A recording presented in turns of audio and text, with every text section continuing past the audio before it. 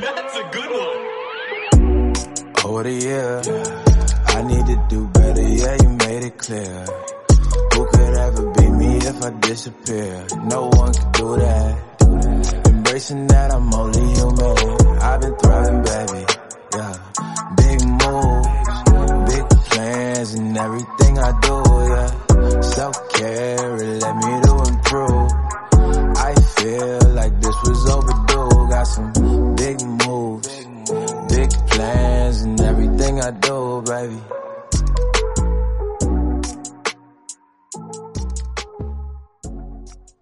Hello, lovely people.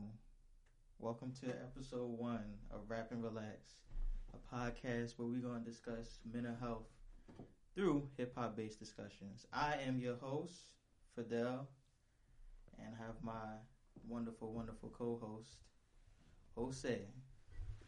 What's going on, y'all? Fidel, thanks for having me here. I really appreciate it, man. Good to see you, too. Good to see you.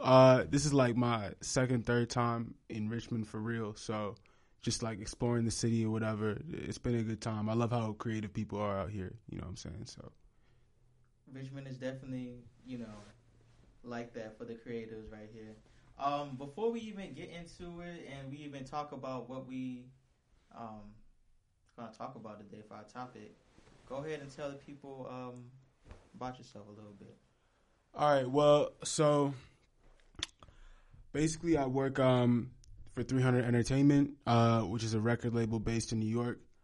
I've been kind of in the music industry for a little while now. I guess my first real step into the industry was working for Warner Music my senior year of college, like through an internship program. And it was just like promoting different artists on social media, stuff like that. But yeah, now I do digital marketing for 300. Also just looking to step into the A&R space as well. So that's like a passion of mine. For those of you that don't know, A&R stands for Artist and Repertoire, and it's basically talent scouting and artist development. I feel like I should explain that because every time I talk to somebody that's like not really in it, like they don't know that too much about it. But yeah, so I do that as my main job, and then I also host a playlist series called Radio's Dead, which is a new playlist every single Monday, and like it ranges from everything from like hip hop to rock, R&B. And honestly, maybe even country if I'm feeling it one day. It's really just what I'm feeling like that week or what I'm listening to in my car. And like the idea just kind of came from like, obviously, you know what I'm saying? Like sometimes you turn on the radio and that stuff is just dry, it's just boring. So whatever I feel like listening to that week, I'm gonna just put on a playlist and like sequence it and hopefully people enjoy it. So, but that's a little bit about what I do. So yeah. Okay. So you real familiar with the music industry then? Yeah, I would say I've been in it / like studying it for a little while. I mean, even before I worked like in the music industry professionally, like I was doing concerts in college and like helping artists with their projects. One artist that I'm pretty close to, Chimsy, like I remember like he kind of brought me in this world to begin with because I'd always been around artists, but like he's somebody that was trying to take it to the next level in college. So like everything from like helping him like maybe sequence his album or like pick the songs on his projects to like I think there was even some cover art that I was involved in shooting in. It was like it happened after the fact that I knew it was cover art, but I remember I was just taking pictures and like he was like, yo, this is, he like organized it and shit, and it was like, oh, this is great. Like, this is what I want it to be my album cover. So like, I've always been involved in the artist process, and that's just kind of how I stepped into the music industry. Okay, so yeah, you're real familiar with the music biz, real familiar with hip hop. So I guess this is perfect for our first guest because we're going to be talking about identity, right? First, I want to ask you, how do you define identity? Man, how do I define identity? That's a definitely a layered question, but I mean, identity. I'll talk about what identity means to me, because I think for me it was a little bit complex growing up. So, I'm a black man in the U.S., but my roots are outside of the U.S. My father came here from Ghana to study in school, and even though technically it is a territory of the United States, my mother came from Puerto Rico to the continental states. So both like stories of like immigration in a sense, or at least like leaving one culture to come into a completely different one. And so like I lead with that just because I noticed that, especially when it comes to like African Americans and black immigrants, like there's definitely like some disparities, and there's definitely some differences in like the way that we were like raised, but also to like the way that we see the events unfolding. I know, especially like with the Black Lives Matter movement going on, I think my parents are pretty understanding of what's happening, but I know that like people that aren't from here like sometimes don't even understand the issues, even though they are black. You know what I'm saying? And like growing up as like a child of immigrants, but also like within the black community, and like really like identifying as a black man, like I felt like I saw a lot of different sides of that like complex issue. So for me, identity is weird too, because also too like I'm not 100% fluent, but I do speak Spanish too, and like I do really embrace those roots, because that family in Puerto Rico is pretty much the family that's like been around just because of the proximity of the island to the state. So they've been around, like they're at my graduation, like always celebrating birthdays. We go there every Christmas. So like I identify heavily on that side. But like when you look at me and like when you, it's common in the United States, like you just assume like, black people are monolith, but like we're not. Like everybody's like has different backgrounds and comes from different cultures. So, I mean, for me, identity really like, I know it has more to do, or it, let me rephrase this. I know that identity goes beyond just like race and culture, but for me, that's a big part of my identity, and that's how I identify personally. So that's pretty important to me. Yeah, I mean, you really hit it on the head, honestly. Like, just, when I think of identity, I think of just who you are, like your perception of yourself, and like just how, the world, you believe that the world perceives you. So, I mean, I just think that all comes down to like, your race, sexuality, all of that, your sex, all of that. So yeah, I think you really hit it on the head. So just to kind of tie it in with like hip hop, I mean, I know that being a teenager isn't easy, and we kind of see that a whole lot from just within our community, and you kind of see that a little bit within the song. So like, just growing up, I mean, how did you kind of get to? Because how confident would you say that you are with your identity now? Oh man, like the most confident I've ever been in my life. Like obviously, it's a work in progress, and you got to keep growing, and you got to keep finding yourself. But yeah, I mean, for me, it wasn't really that easy, because like I grew up in a neighborhood that was predominantly white, in the suburbs outside of Washington D.C., like in Virginia, and so it's like when you grow up around a lot of white people, you start to like, those are the only thoughts you hear. Those are the only perspectives you hear. You hear that of the people around you, and then your family members. So I was new. I was like, okay, obviously like I'm different, and my family doesn't necessarily share the same values as those around me. Maybe we do, maybe we don't, but you can feel that there is a difference between you and the kids you're going to school with, and all that. Just simply from the fact that like, bro, I could never stay out late, or I could never like sleep over at somebody's house. Honestly, throughout my childhood and my teenage years, but like, these white kids staying out until like past midnight, like doing whatever, like it's just something I could never really relate to. So even on a simple level like that, Definitely different values growing up. And then I guess getting more complicated when you talk about how that affects your identity. You're not really the conversation about what it means to be black isn't something that you encounter every day. Like, you don't encounter that in the classroom. You don't encounter that amongst your peers. Like, I very much believe, and even though like these were nice people or whatever, like I very much believe that they didn't really have an understanding of what it meant to be me or where I came from, for real. So that definitely affects your identity, because like you start to maybe disassociate from your culture and not truly understand it. So going to college was a beautiful thing, because all of a sudden it was like people like me from similar situations, maybe even grew up similarly, that were like all expressing, oh yeah, I also experienced this and all that. And then, you know, in college you have your own battle with that, but like when you got your community to back you up, you know, it's a much different ball game. So yeah.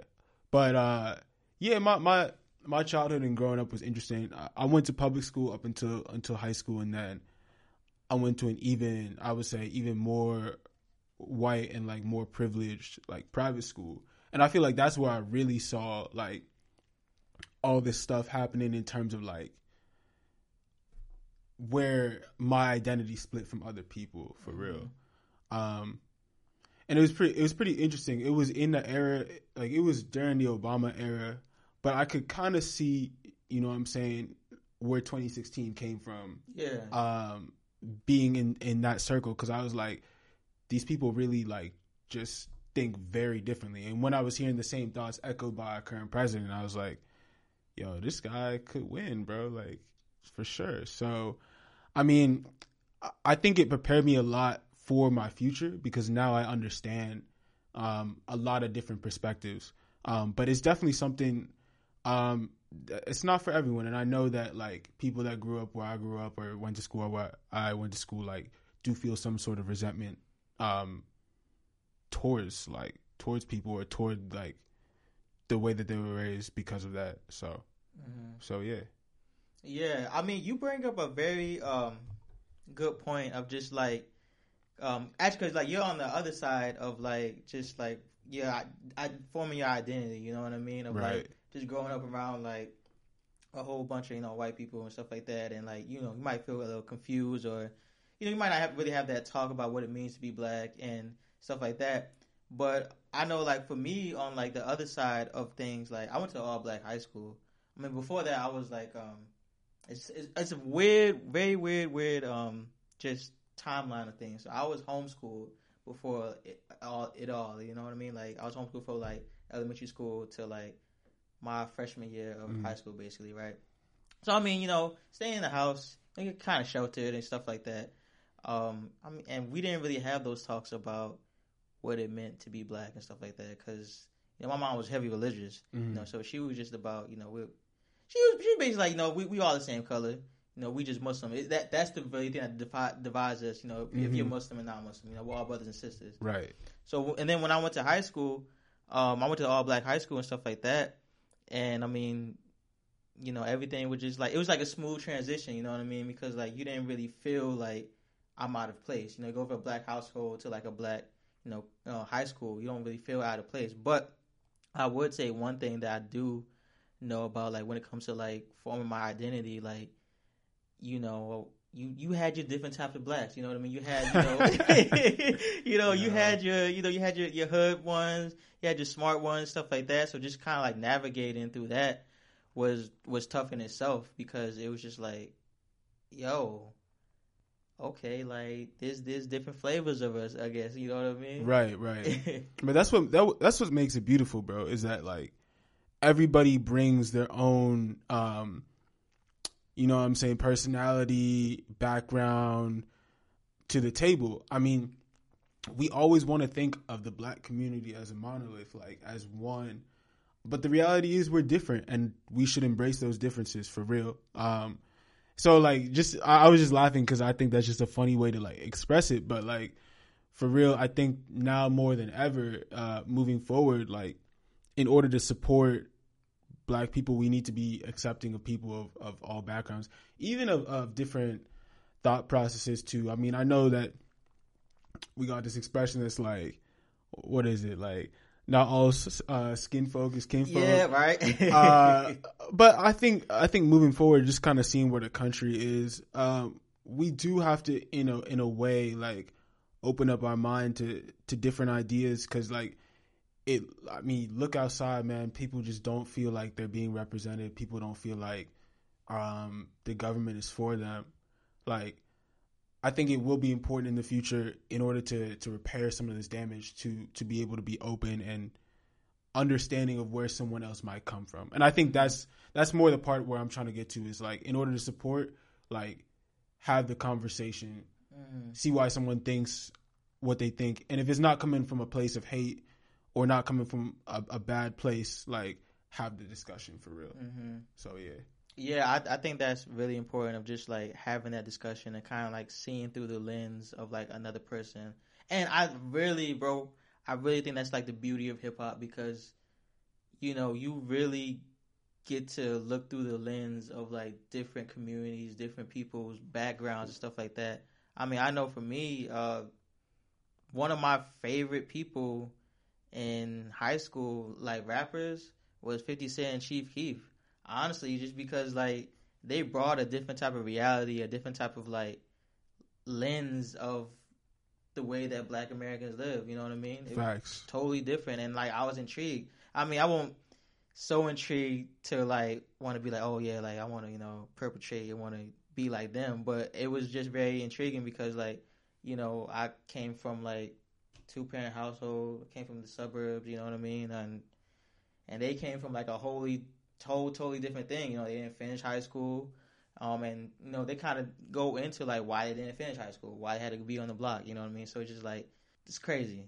I mean, I love hip hop for that, just because like it shows you like a different type of identity, like I said, the flavors that we got of Black folks. Right. Yeah, hip hop got so many different flavors. I would say, so kind of along those lines, like I would say Kanye West is probably the first hip hop artist that I was really like listening to, but I distinctly remember in high school, and it's funny because I just went to the studio earlier today and I was telling them this exact same story.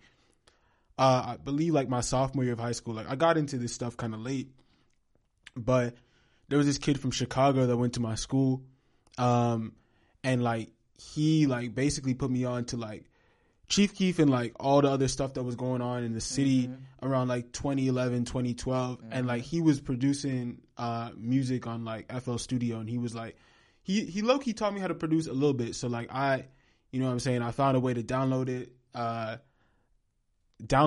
and just like I just started making beats, and like I was really listening to like Chief Keef and like those drill beats and just trying to imitate it. And like it wasn't good. You know what I'm saying? Like, there's a reason I'm not producing anymore. It's whatever. But I feel like Chief Keef, I feel like that experience and Chief Keef's music really changed my life, because it really got me into, okay, like, how do you make music? How do you put together a song?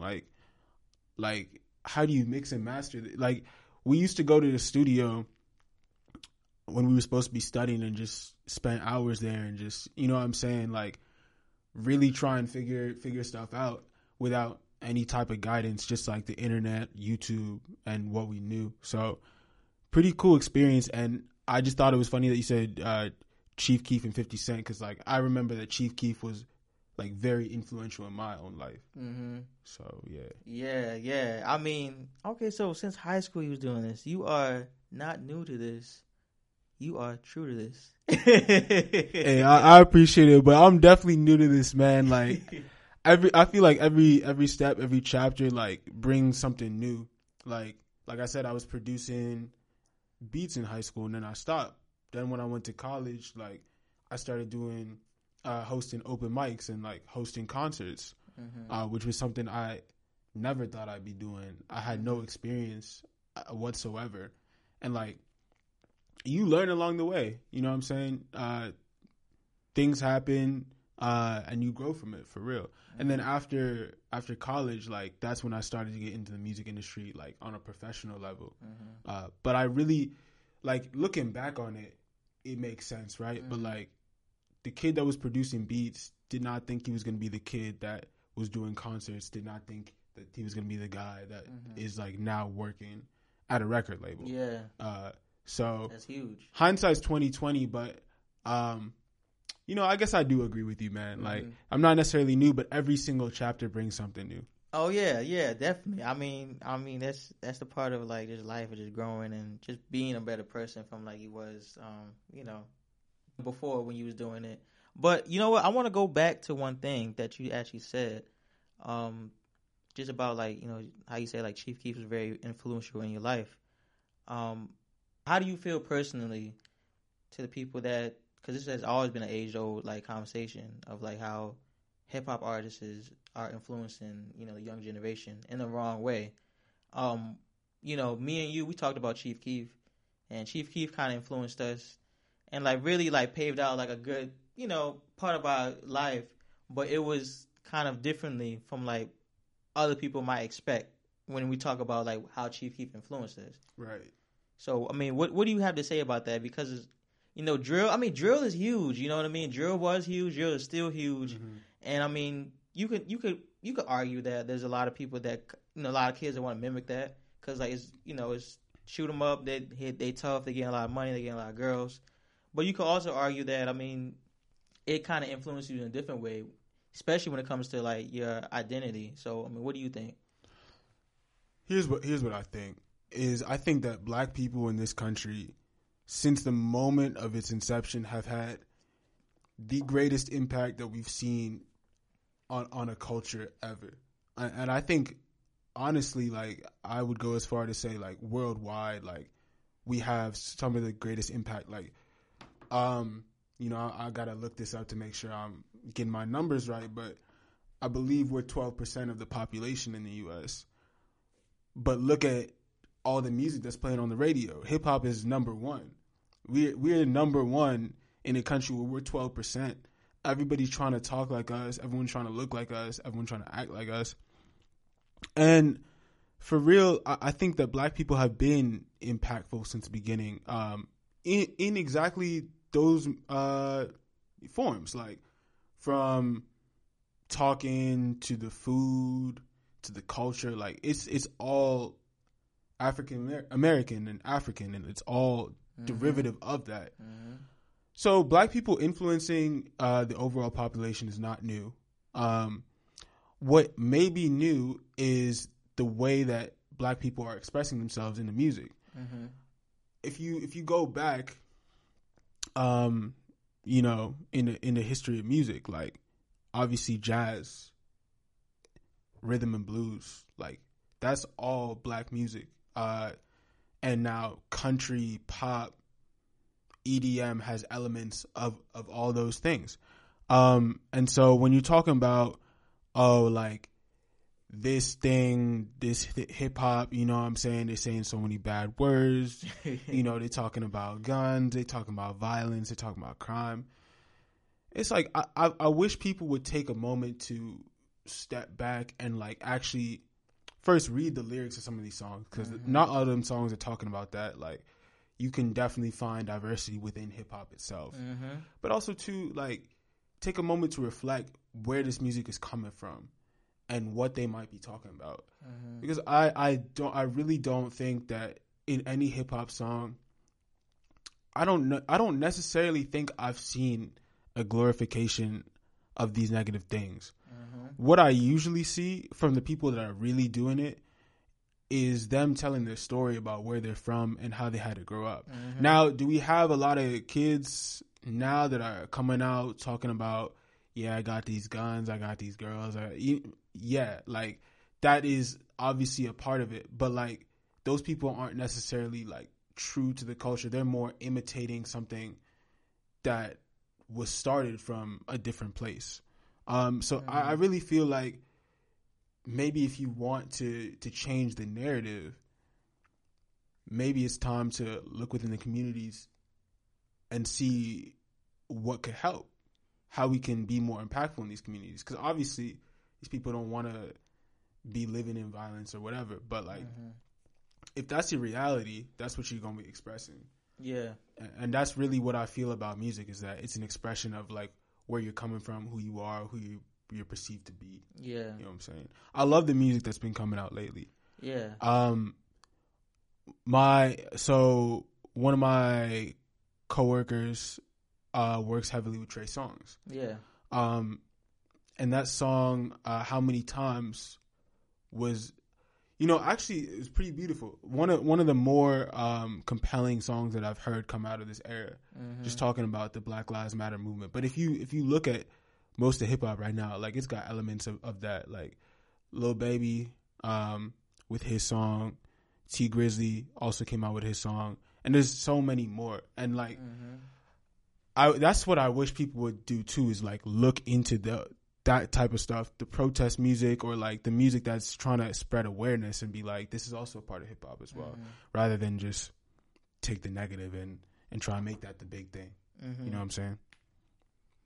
Speaking of reflection and just of like how rappers kind of like are just telling their stories, I kind of want to go into like one of the songs that I picked out for this topic. Actually, it's actually by G Herbo. I did my thesis on this, and I did my study, and I just thought it was like really, really powerful. Have you ever heard Malcolm by G Herbo? No, I don't think I have. What project is that off of? That's off of Humble Beast. Okay. All right. Okay, so Malcolm is a song where he's just navigating. He's actually really telling like what I would think that G Herbo was telling, like a story of like a typical black man that grows up in Southside Chicago, right? Right. So he really just gives out the layout of like how he's raised, the environment that he was in, and just his unfortunate demise at the end of him being arrested, for like after a committed robbery. So at the end of it, he says, "The saddest thing about life, it keep revolving. Same story, different niggas, same apartments, same gutter, same group of people starving. Malcolm should have stayed in school and got a job though. But this all that Malcolm knew. He from Chicago. Compare, contrast, if Malcolm was from a rich town. His whole life was planned out since he was 6 pounds. Let me break it to the core so you can focus more. At the age he started puberty, he was smoking weed. His 8th grade graduation, he was towing heat. His freshman year of high school, he was posted. Before he saw his senior year, his whole life was over." So I mean, just going back to what you said about like how like these rappers are just giving like their testimonies of like what they see. I was about to be in my bag right quick. Let me see what I was about to say. I just think that like, like just going back to like how like a lot of people criticize of like how they're glorifying things when really they're just giving like their testimony of what they see. I mean, hip hop should be consumed by everybody. But I think that like maybe like the downfall of some things of like why we have so many people like imitating things like what G Herbo said. That's all that he knew. Like when you take in like so much of this information of like, and because we all know like how the media just is going to put out a certain image. You know what I mean? Right. Exactly. I think that like when you're 12, 13 years old and you just see like this, right? You need somebody to help you process what you're seeing that like there's someone that's like selling drugs and he got all this money and stuff like that, but why did he start selling drugs? You need someone to help you process that. You need someone to help you process of like the violence that's going on or like things like that. It's like, cause like I mean I think when you take in that information at such a young age, you kind of interpret it a certain type of way, and if you don't have like an adult to just kind of show you that like they did that because they didn't have a way out, don't repeat that, you know what I mean? Right. Then I mean I would think that you would kind of like us, we would appreciate where they came from because it's kind of inspiring for us. Right. But we don't want to mimic it, you know what I mean? We kind of just know like that's just like their backs against the wall. This is all they knew, you know what I mean? When you have like kids from the suburbs listening to this, and then they want to be like, that's cool. Like I want to start, I want to start selling drugs. I want to start towing guns, whatever. Because I seen that at my school. Yep. Just because like they looked up to that, and they thought it was cool. I mean, like they just don't know. They didn't have anybody to kind of like help them like process what they're listening to, and that so they just take in what they hear from the music or they see in the media as a part of their identity, because you know they might just be so inspired that, you know, I feel like inspiration, you know, is this is the thing like between inspiration and like imitation, you know what I mean? So I mean, I think that's what we kind of see, and that's why, you know, there's a lot of parents, especially suburban parents, that's kind of mad at the lyrics and stuff like that, or a lot of white parents that's mad at lyrics. But that's just my thoughts on that, bro. For sure, it's definitely it's difficult, right? Because at the end of the day, you know, we live in a capitalistic country. Like, people are trying to make money for real. Like, the music industry, the entertainment industry is an industry like any other. Like, they're trying to bring in revenue. And so I think things consistently get taken out of context, unfortunately. Like, Herbo made that song, you know, for himself and to speak to the people. But then it's like the label he signed to or whatever, you know, their job is to like promote it and get it as big as possible. You know what I'm saying? Or let me not just speak on him and this song, because I feel like I don't want to like misconstrue and speak for like him or whatever. But like, let's just say a song that's talking about someone's situation, which isn't the best. They're signed to a label. That label's job is to promote it and make it as big as possible to bring in revenue, to bring in money.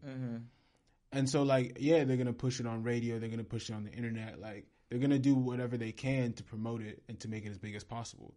Now, do they necessarily care what happens when that happens and the cultural impact? Not necessarily, because at the end of the day, no company, no corporation really truly cares about their societal impact necessarily. Or, like, I guess now we are starting to, like, move into a culture where companies feel like they should be a little bit more socially aware, a little bit more socially impactful, but that's usually not the case. And so when that happens, when things are put out into the environment, like, there's no guardrails, there's no like safety nets or whatever. Like, I mean, it's just being consumed by the consumer. And so that will affect the environment however it does. So I can see what people are saying. But I just don't know. I feel like, for real, like, I think it's the same argument with video games. Like, people talk about how video games, violent video games, like, will influence kids to be violent. But there's just no, like, proven statistics on that, I don't think. Not that I've heard. And I don't know if there's proven statistics on this stuff. I do think that, like, it definitely puts ideas out there, but so do movies. So do any sort of media that someone consumes is going to put these ideas out there into people's heads. So I don't know. I think maybe as a society we need to figure out a way to educate people on how this is all storytelling and how people are trying to express themselves and their narrative, rather than have it be something that people feel like is glorification of a situation. Yeah. I mean, I definitely do think that's a very important conversation to have. Just to go take a step back of like how you said that, you know, when you put this art out there, you know, especially how labels kind of like put it out there, and you know they probably want to push a certain narrative, and you know some people might take that in, and some people might like just kind of be like, no, I know what you're doing, I'm not going to like follow that. And I mean, I know this kind of bleeds into like a different episode I had for like internalizing, but I wanted to ask you anyways. Just growing up, and like actually not even growing up, still like still being a black man, like how do you kind of navigate and like through not internalizing some of these stereotypes? Because I mean, I know for me in high school and college, you know, it was kind of hard to like not internalize some of these stereotypes that you might see from rappers, that you might see from the media, and not see like maybe what is either the good or bad stereotypes of black men, of like just not taking it in as your own identity. I mean, I know for me, bro, like, you know, the stereotype of black men being, you know, played and stuff like that. Oh, I wanted that to be me for the longest. I ain't gonna hold you, yo. Like, sure. Yeah. I mean, you see people talking about this, that, and third about girls. Like it's a very cool image for sure. Yeah. Which just further shows like how impactful like Black people have been in this country, because like they like that, those images that were being put out, especially like when hip hop first started, like blew up and became like these cool images or whatever. I don't know. I feel like personally, like this may not be an answer for everyone, but like I'm very rooted in values and in my family for sure. And so it's like anything that I hear outside or anything that I encounter outside, like usually like when I was growing up, I'd have a conversation for real. I'm pretty transparent with my family, just like in terms of what I'm going through.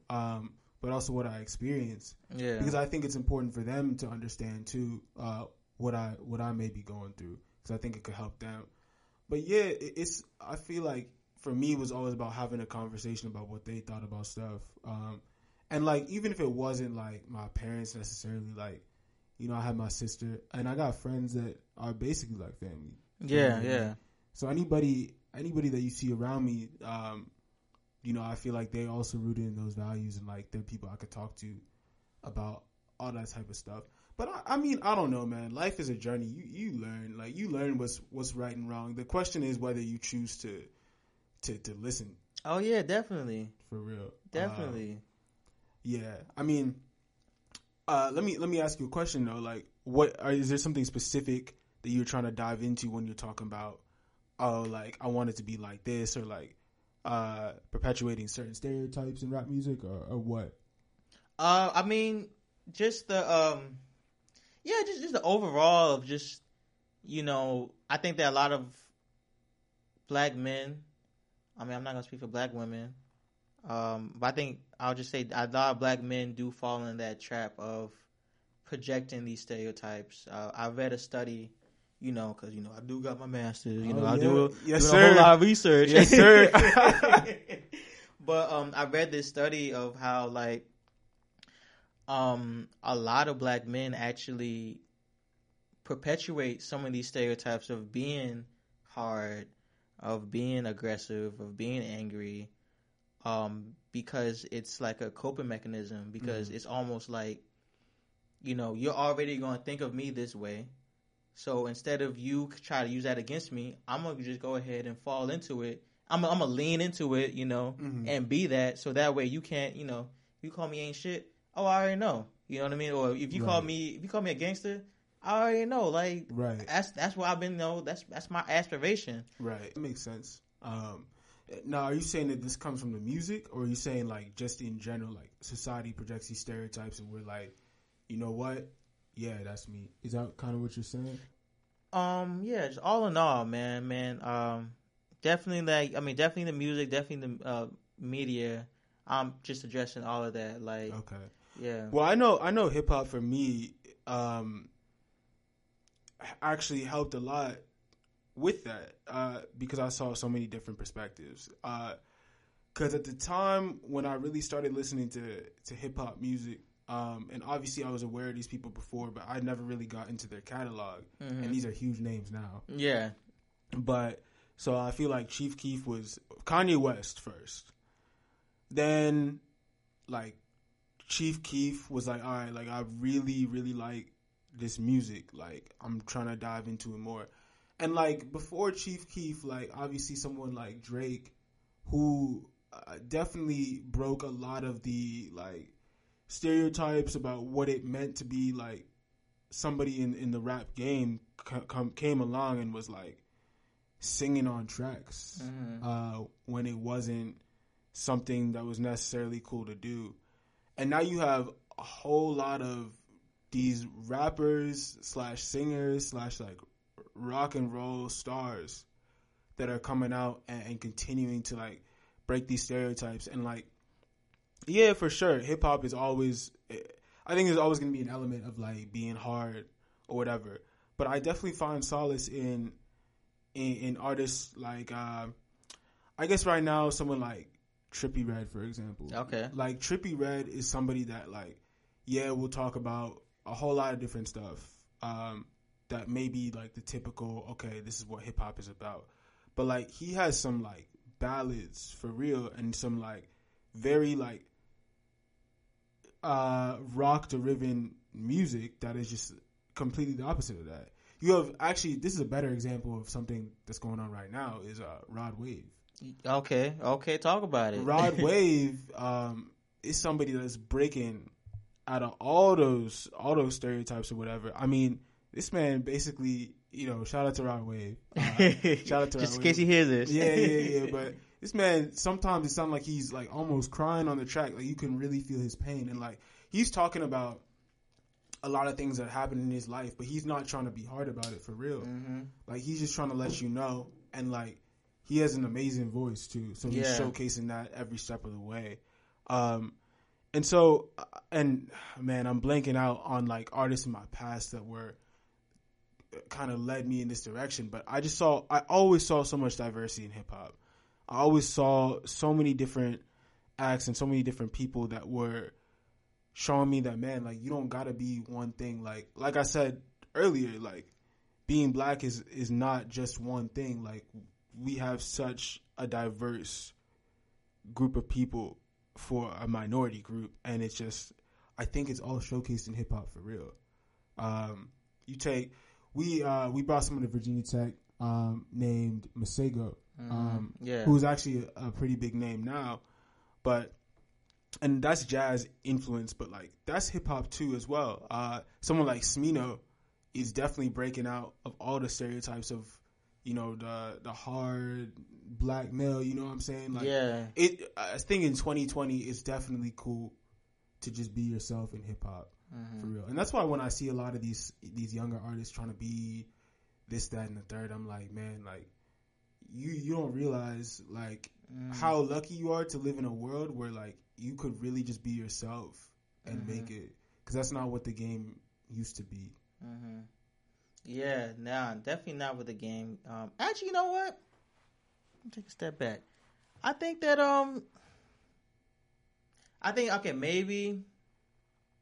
maybe in the 90s, I think it was a little bit harder to kind of be yourself a little bit in hip hop.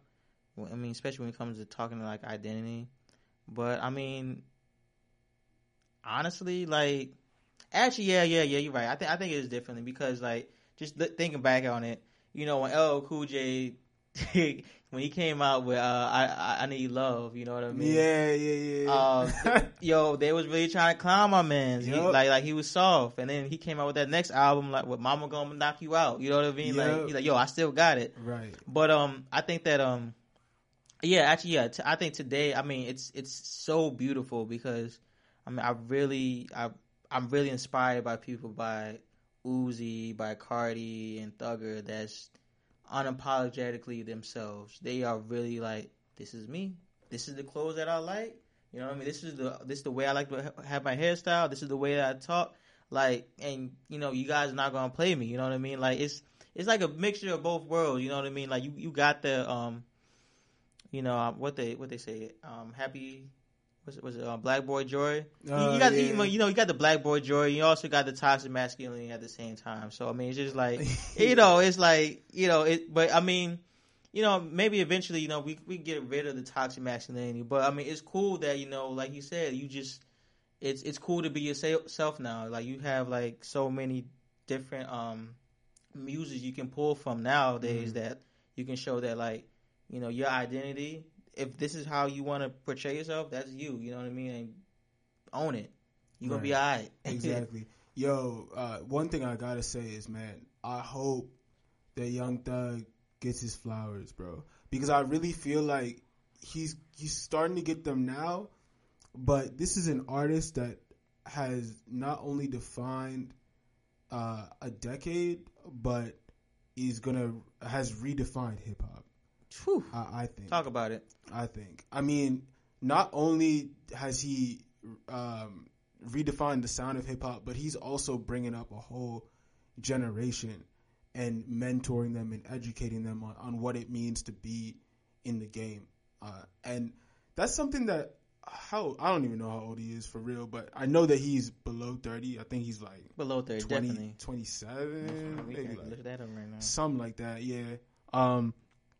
And to be doing all that work at such a young age, it's really inspiring. Yeah, 29. Not to mention 29. 29. Okay, so yeah, below 30. I got it. Yeah, you did. Yeah.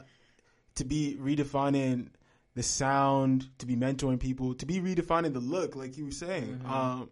Man, the guy wore a dress on his album cover and like has not apologized for it. Not apologize. And has shown people that, man, you really can't box me in. I can do whatever I want. Yeah. And I'm still hard. I'm still masculine. Like, I'm still all of this. This is just who I'm choosing to be. And I think that's really inspired. I mean, you can see the inspiration in all these people, man. Yeah. Lil Baby and Gunna are like the obvious ones. You got Lil Keed, you got Sa Baby, and you got just a whole bunch of different. Honestly, I would say Uzi in a way too is greatly inspired by Thug. So it's just like, I hope that man gets his flowers for real. I really do, because just even going back to what we was talking about, love, like, taking people like testifying about like how they grew up and like where they came from, stuff like that. That story of Thugger, I think you probably know it better. That story of Thugger giving Baby money and basically saying like, oh yeah, bro, like, I mean, that's powerful right there. That's right.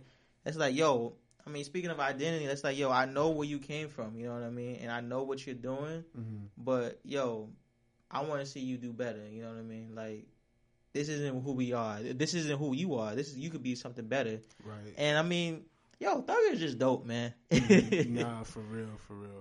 That is that's somebody that has changed the game forever, man. Yeah. So, again, like, I hope he gets his flowers.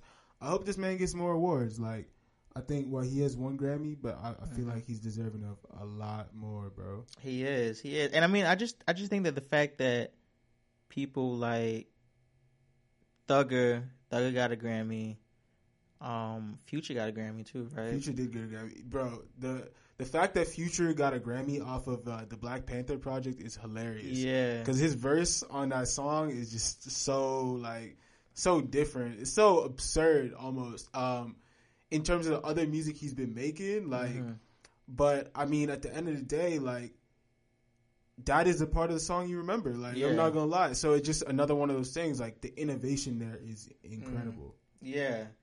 I mean, like, when you look at them and just getting that, like, that has to be doing something for the kids and just for the Black community, self-esteem. Like, somebody that's so unapologetically Black that didn't like really have to play the game to get a Grammy. I mean, that's dope. I mean, I think that a lot of us we grow up with this hearing that you gotta be this way. You gotta tone it down just a little bit. If you want to get here, which is, I mean, there's some truth to that. But Young Thug getting a Grammy is proof that, listen, you don't gotta tone down shit. You gotta tone down nothing. Facts.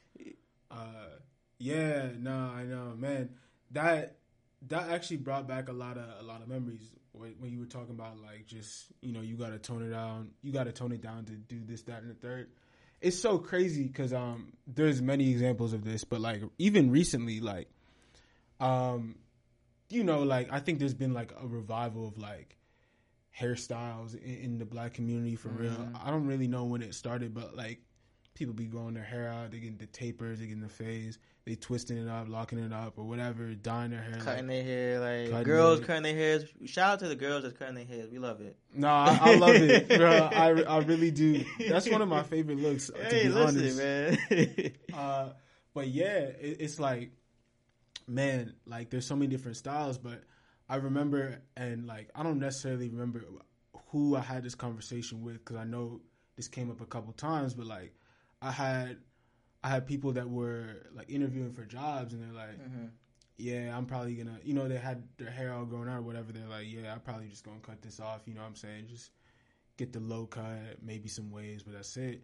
And not that that's a problem, but like that sentiment was echoed so much, and I was like, what is it about your hair right now that makes you think that you can't get a job. Mm-hmm. You know what I'm saying? Like, I feel like it's small things like that are really ingrained in us. It's like, oh, like, nah, this is too much. Mm-hmm. You know, I gotta tone it down in order to take the next step.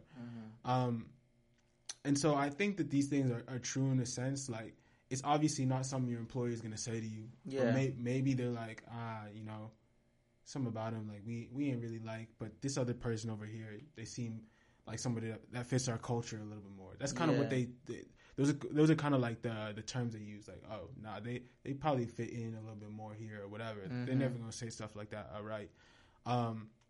So I do think things like that are sad, because I think it shows that we do have a ways to progress as a society in allowing everyone to be themselves, because that's really just the surface of it. Mm-hmm. Like, in the workplace, or not even in the workplace, like, just in general, like, we don't allow people to be themselves. Like, everybody's gotta conform. I think one of the exciting things about the new generation, and especially that I've seen in the LGBTQ community, is that there is a very wide range of self-expression. Yeah.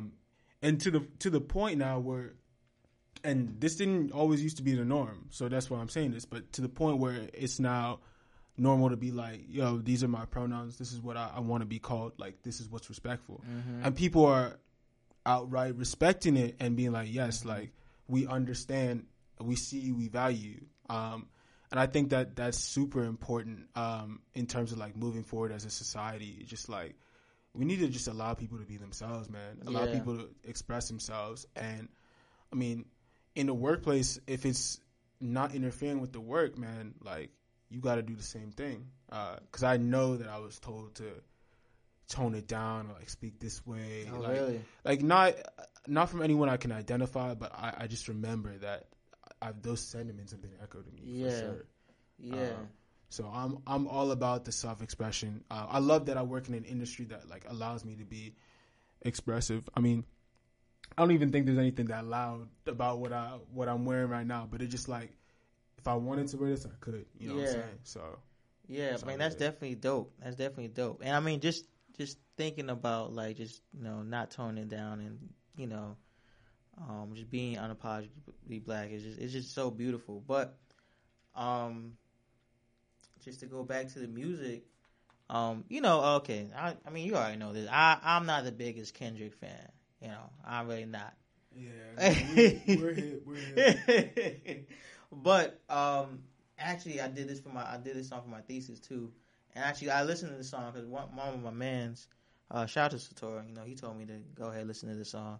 But he told me to listen to Black of the Berry, right? Right. And it's a wild ride, you know what I mean? It starts off like, bro is like we talked about, unapologetically black. He's not toning it down.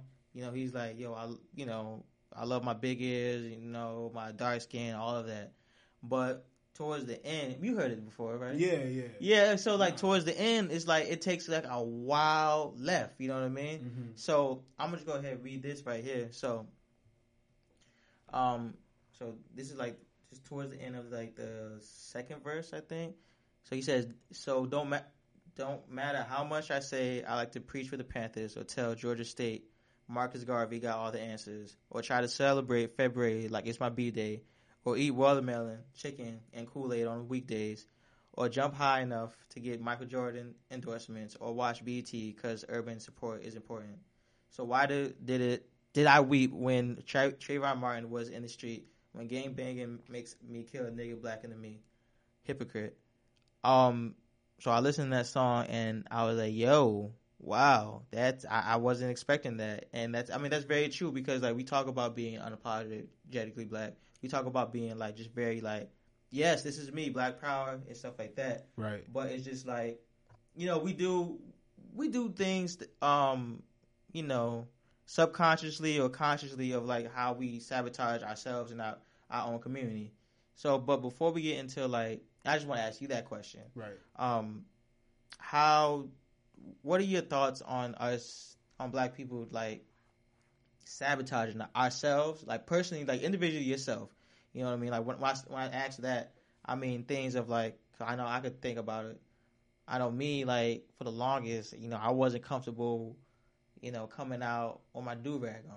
You know what I mean? Like, I was like, I personally felt like that was sabotaging myself because, like, I'm toning down my blackness to make someone else feel comfortable. You know what I mean? Right. Exactly. And then when I talk about, like, sabotaging your community, I'm thinking about,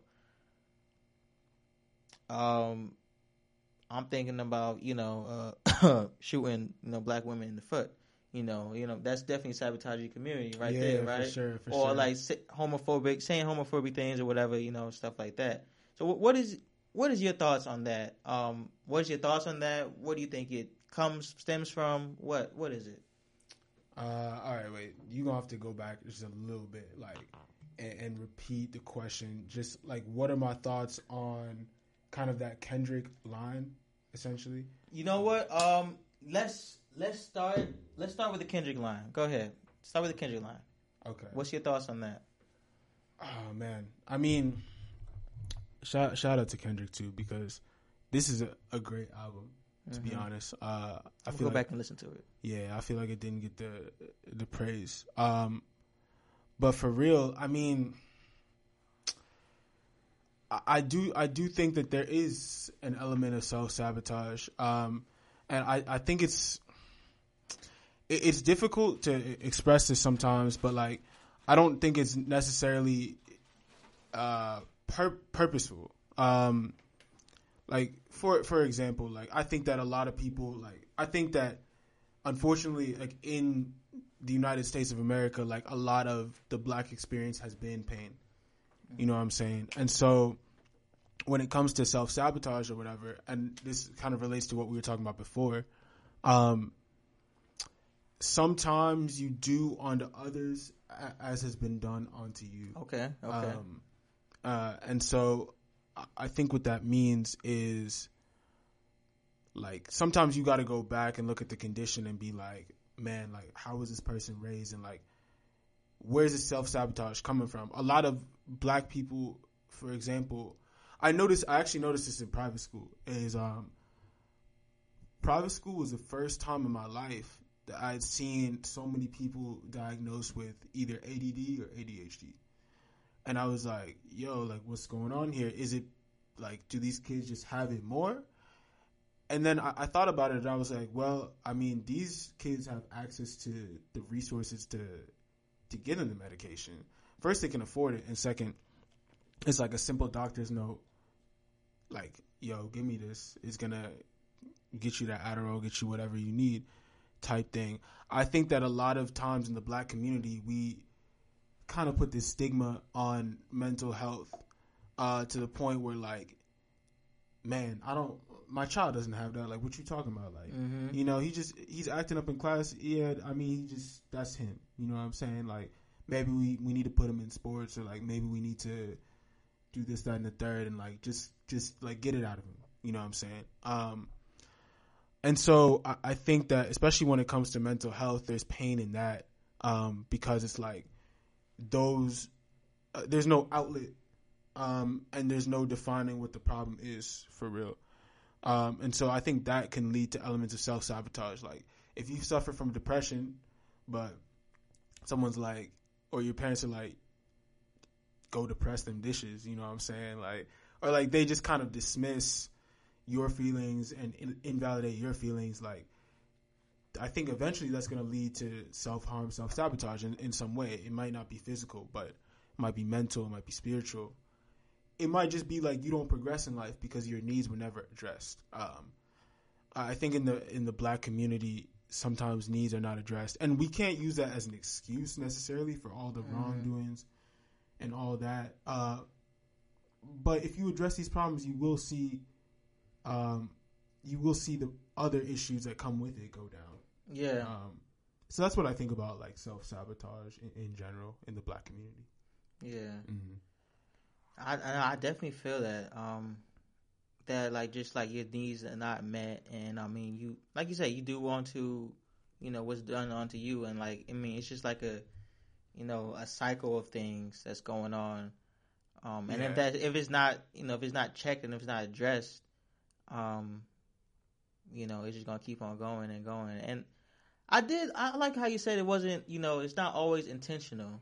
I mean, I think that you know, like I said, like you said, I don't want to excuse anybody's, you know, behavior or anybody's wrongdoings onto somebody else, or anybody's trauma that they might have put onto somebody. But I do think that, I mean, sometimes it isn't, you know, intentional. You know what I mean? I think that sometimes that's just like, that's all you know, kind of thing. And it goes back to like, this is like a repetitive theme of like that we talked about tonight. It's just that, you know, that it is all you know. So I mean, and I think that a lot of times, like, especially, I think self-sabotage a lot of times comes out of frustration. Right. And this bleeds into another podcast, but like, when you're frustrated, you know, you might hurt other people, you know what I mean? You might hurt your community, you might sabotage your community. And, you know, you might not always mean it, but that's just like, you know, your readily available response. Yeah. I actually do want to take a moment to address something else, because I want to make sure that I like make my opinions like clear. Yeah. Because you did mention the shooting in the foot, and like that does go back to like something that's going on that's very current, which is the whole like Tory and Meg situation. Let me just be clear that yes, I do think that sometimes things are not intentional and that self-sabotage may be because of needs that aren't addressed. But like, I just want to make sure that idea is separated from that incident, because that incident is whack. Yeah. And like, we definitely have to say that out loud, even if we don't know how to fully express our feelings, or like, even if we feel like, man, I don't want to say the wrong thing or whatever. Like, I think in some way we have to at least come out and acknowledge that we don't agree with this behavior. Like, we're not a part of this behavior. Like, we're going to do what it takes to make sure that this type of stuff doesn't happen again. Because for real, I think that these issues are usually private matters, but when celebrities are involved, they become public, and people see them as reflections of what may have happened in their own life. So when we're on the internet or something, and you see someone reposting like, oh man, this new project from Tory, like, is dope. Like, think about how a woman sees it, specifically a black woman. You know what I'm saying? You're in support of not just the music, but what he did. And a lot of people go through trauma in their life that they may or may not share to you. And like, this may remind them of something, of an incident of, you know, of an abuser, whether it's a, you know, I don't know, relationship, parent or something. So I just wanted to just come out and say, like, man, like, that whole incident, the abuse of women, and then taking it and trying to profit from it, man, that is so whack to me. Yeah. And I just really hope that in this case, justice is served. Even though I personally do not have all the facts, like, I just hope that, you know, I hope Meg gets her dues in terms of like that this process is looked all the way through, and that Tory gets the repercussions for his actions. Because for real, she's had an amazing year. Yeah. Amazing 2 years for real. I remember I heard about Megan first on Wale's song called Pole Dancer. Yeah. Like, did we talk about this already? Yeah, we talked about this last night. Yeah. But nah, that's crazy though. We really been talking this weekend, but I found out about Meg when I was working for Warner.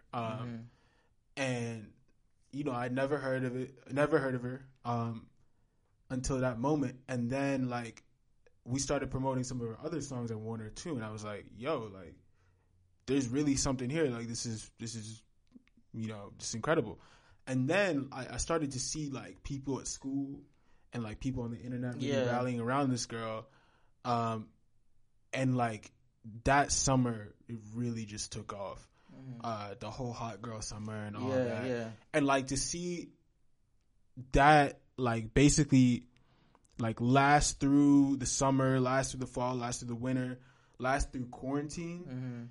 And now she's recently been named Time, like, one of the top 100 influential people this year. Like, huge. Bro, I don't think that people really understand like how big of a deal that is. Like, she's really become an icon in our society. And sometimes I feel for her because I don't personally know her, but I do know that, like, it is a lot of pressure to, like, be that symbol and carry that burden. And I think that she's done a tremendous job. So shout out to Meg for real. Yeah. Meg, that's the homie right there. She's dope as hell. So we are nearing the end of this. Very great. This was like really, really great. Nah, this is amazing, man. Man, I already told you, but I'm gonna just say it on the record. This is my first podcast interview, like any type of this type of media. Like, this is my first time doing this for real, and so, like, I really appreciate you inviting me on and, like, just giving me a chance to just talk. Because I usually don't get to talk about hip hop for real. I mean, during quarantine, it's very much been like, you know, work, and, like, try and network with people and, like, you know what I'm saying, doing this all online. But I don't think I've gotten a chance to, like, sit down and talk about how I may be feeling about the current situation or, like, you know, this topic of identity within hip hop. Yeah. We need to, as a society, like, we need to figure out a way where we can, like, really take some time to break some of these things down, like some of the messages that these rappers, these artists are giving us, because for real, like, I just really feel like hip hop, like, embodies the human condition, the black human condition, but, like, it really extends to everybody. It's like hip hop has become a culture for everybody. It has. Man, there's elements of it all across the world, and it's so big now that it's gone across the world and come back. You look at the drill scene in New York, which is derivative of the drill scene in the UK, which is derivative of the drill scene in Chicago. They even got drill in Africa now. Yeah. Like, where was that at? I don't know where that video was from. I think I saw like a drill like video from, I think it was Ghana, because I remember somebody posted it that was Ghanaian. Like, I think that's where it's from. Okay. And then you got Afrobeats, which is derivative of hip hop, but it's coming back to the States and it's just really making noise right now. You got reggaeton, which has been around for a while, but like derivative of hip hop, went to Puerto Rico and now is coming back to the States in a big way. So it's just like, it's really a beautiful time. And despite everything that's going on right now, currently, like, I really think that hip hop is always going to be around, and it's been a great outlet for a lot of people and a way to get through this and a great way of self-expression. And it's always for the people. You know, you never gonna take it away. You never gonna take that fact away. Man, this is really a music for the people. So yeah. I mean, you actually, you know, see this, you know, you like my Kobe, my Shaq, like, you know, you out here like this is perfect, because, like, I was just about to say, like, you know, 'cause I want to leave people with just a takeaway message, and I think that, like, all podcasts should do that. But I mean, definitely this one, because, you know, we talking about this, we trying to tie in mental health and hip hop and stuff like that. But I mean, when it comes to, you know, mental health and identity, what's like your takeaway of that? You just want people to kind of like understand, like, especially when it comes to identity and mental health, because, like, we know that can really impact so many things. You know, your identity can impact your mental health in ways of like, you know, you can be anxious about your identity, you could be depressed about your identity, you could be angry because of your identity. And what's just something that you want to tell the people in regards to mental health and identity? Man, that's a big one. If I could go back and just talk to my younger self, like maybe my teen years, like kind of that transition period, like middle school, high school type thing,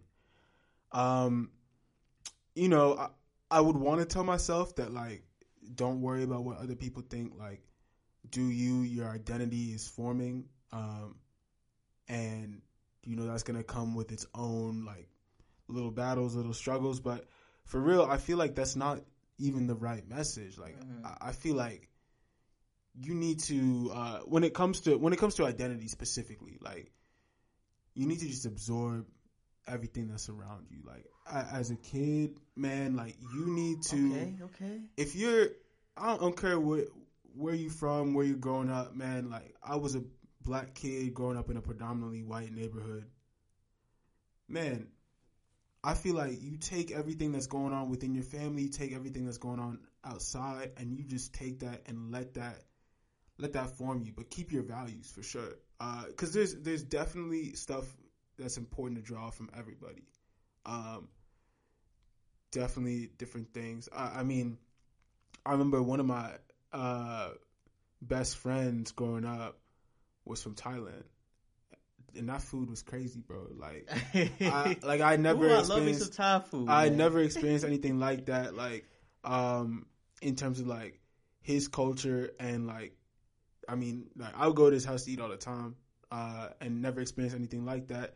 So I drew from that. I would say that, like, just growing up in the school system that I did, like, it gave me a structure and it gave me a rigor to like do well and to be successful or whatever.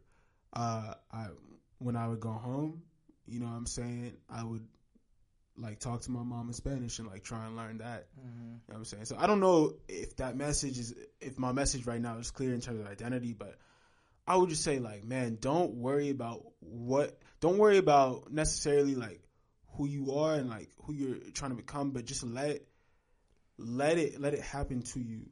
Because I think that when you take that stress out of your life, like, man, I gotta be this, I gotta be this, I gotta be that. Like, I think that's when you become your true self. Cause you're not so stressed out. You're not so worried about the world around you. In terms of mental health, I think the message is a little bit different. You definitely gotta learn how to take care of yourself. And this can be difficult for somebody that may be going through some mental health issues that I might not necessarily be familiar with. Yeah. But I think for everybody there is a sort of safe place, sort of safe space that they can go into, and an outlet that they can express themselves in. For me, it was hip hop. Yeah. Like, no matter what I was doing, I was always involved in hip hop and in music, and just like using that as my creative outlet, whether it was making beats, or like helping other people in the studio, or like whatever I could get my hands on. Like, that was my creative outlet. Some people aren't necessarily creative, but they find solace in like, I don't know, being alone, maybe taking a walk, reading books. So like, I think that even though you don't always want to be in your comfort zone for real, like, just try and find that outlet, that is kind of your escape from the everyday trials and tribulations that you may be going through, because you never know. Because for me, that outlet ended up being my career. You know what I'm saying? So, and I know it's not as simple as that. I wish I could like speak on a more profound level to some people and like help people with their own specific situations. But that is some advice that I have to offer, because it's hard growing up in this world, especially with, you know, everything that's going on, from our president to the virus that's going around. Even sometimes social media in itself can be a plague on the mind. But you got to find ways to step outside of that for real, because otherwise all this stuff is going to drive you crazy. So yeah, I would say find that outlet. Yeah. I mean, shoot, man, I'm just gonna go ahead piggyback off what you said. It's because I really like what you said of just absorbing everything. You know what I mean? Like, especially as you're young. You know what I mean? I think that that's definitely what I did, kind of, you know what I mean? Like, just absorb everything that I got from, you know what I mean, just for anybody, you know what I mean? If it was Kid Cudi, if it was my dad, you know what I mean? If it was 50 Cent, if it was Drake, you know what I mean? Like, just taking everything of what you kind of see of, like, what it means to be black, you know what I mean? Of, right. Like, what we do as black people, like, how we act, you know what I mean? Like, you know what I mean? Like our feelings, you know what I mean? Our upbringings. Like, if you take all of that in, and, you know, you kind of sift through it, you know, of course, you always got to sift through the good, sift through the bad, stuff like that.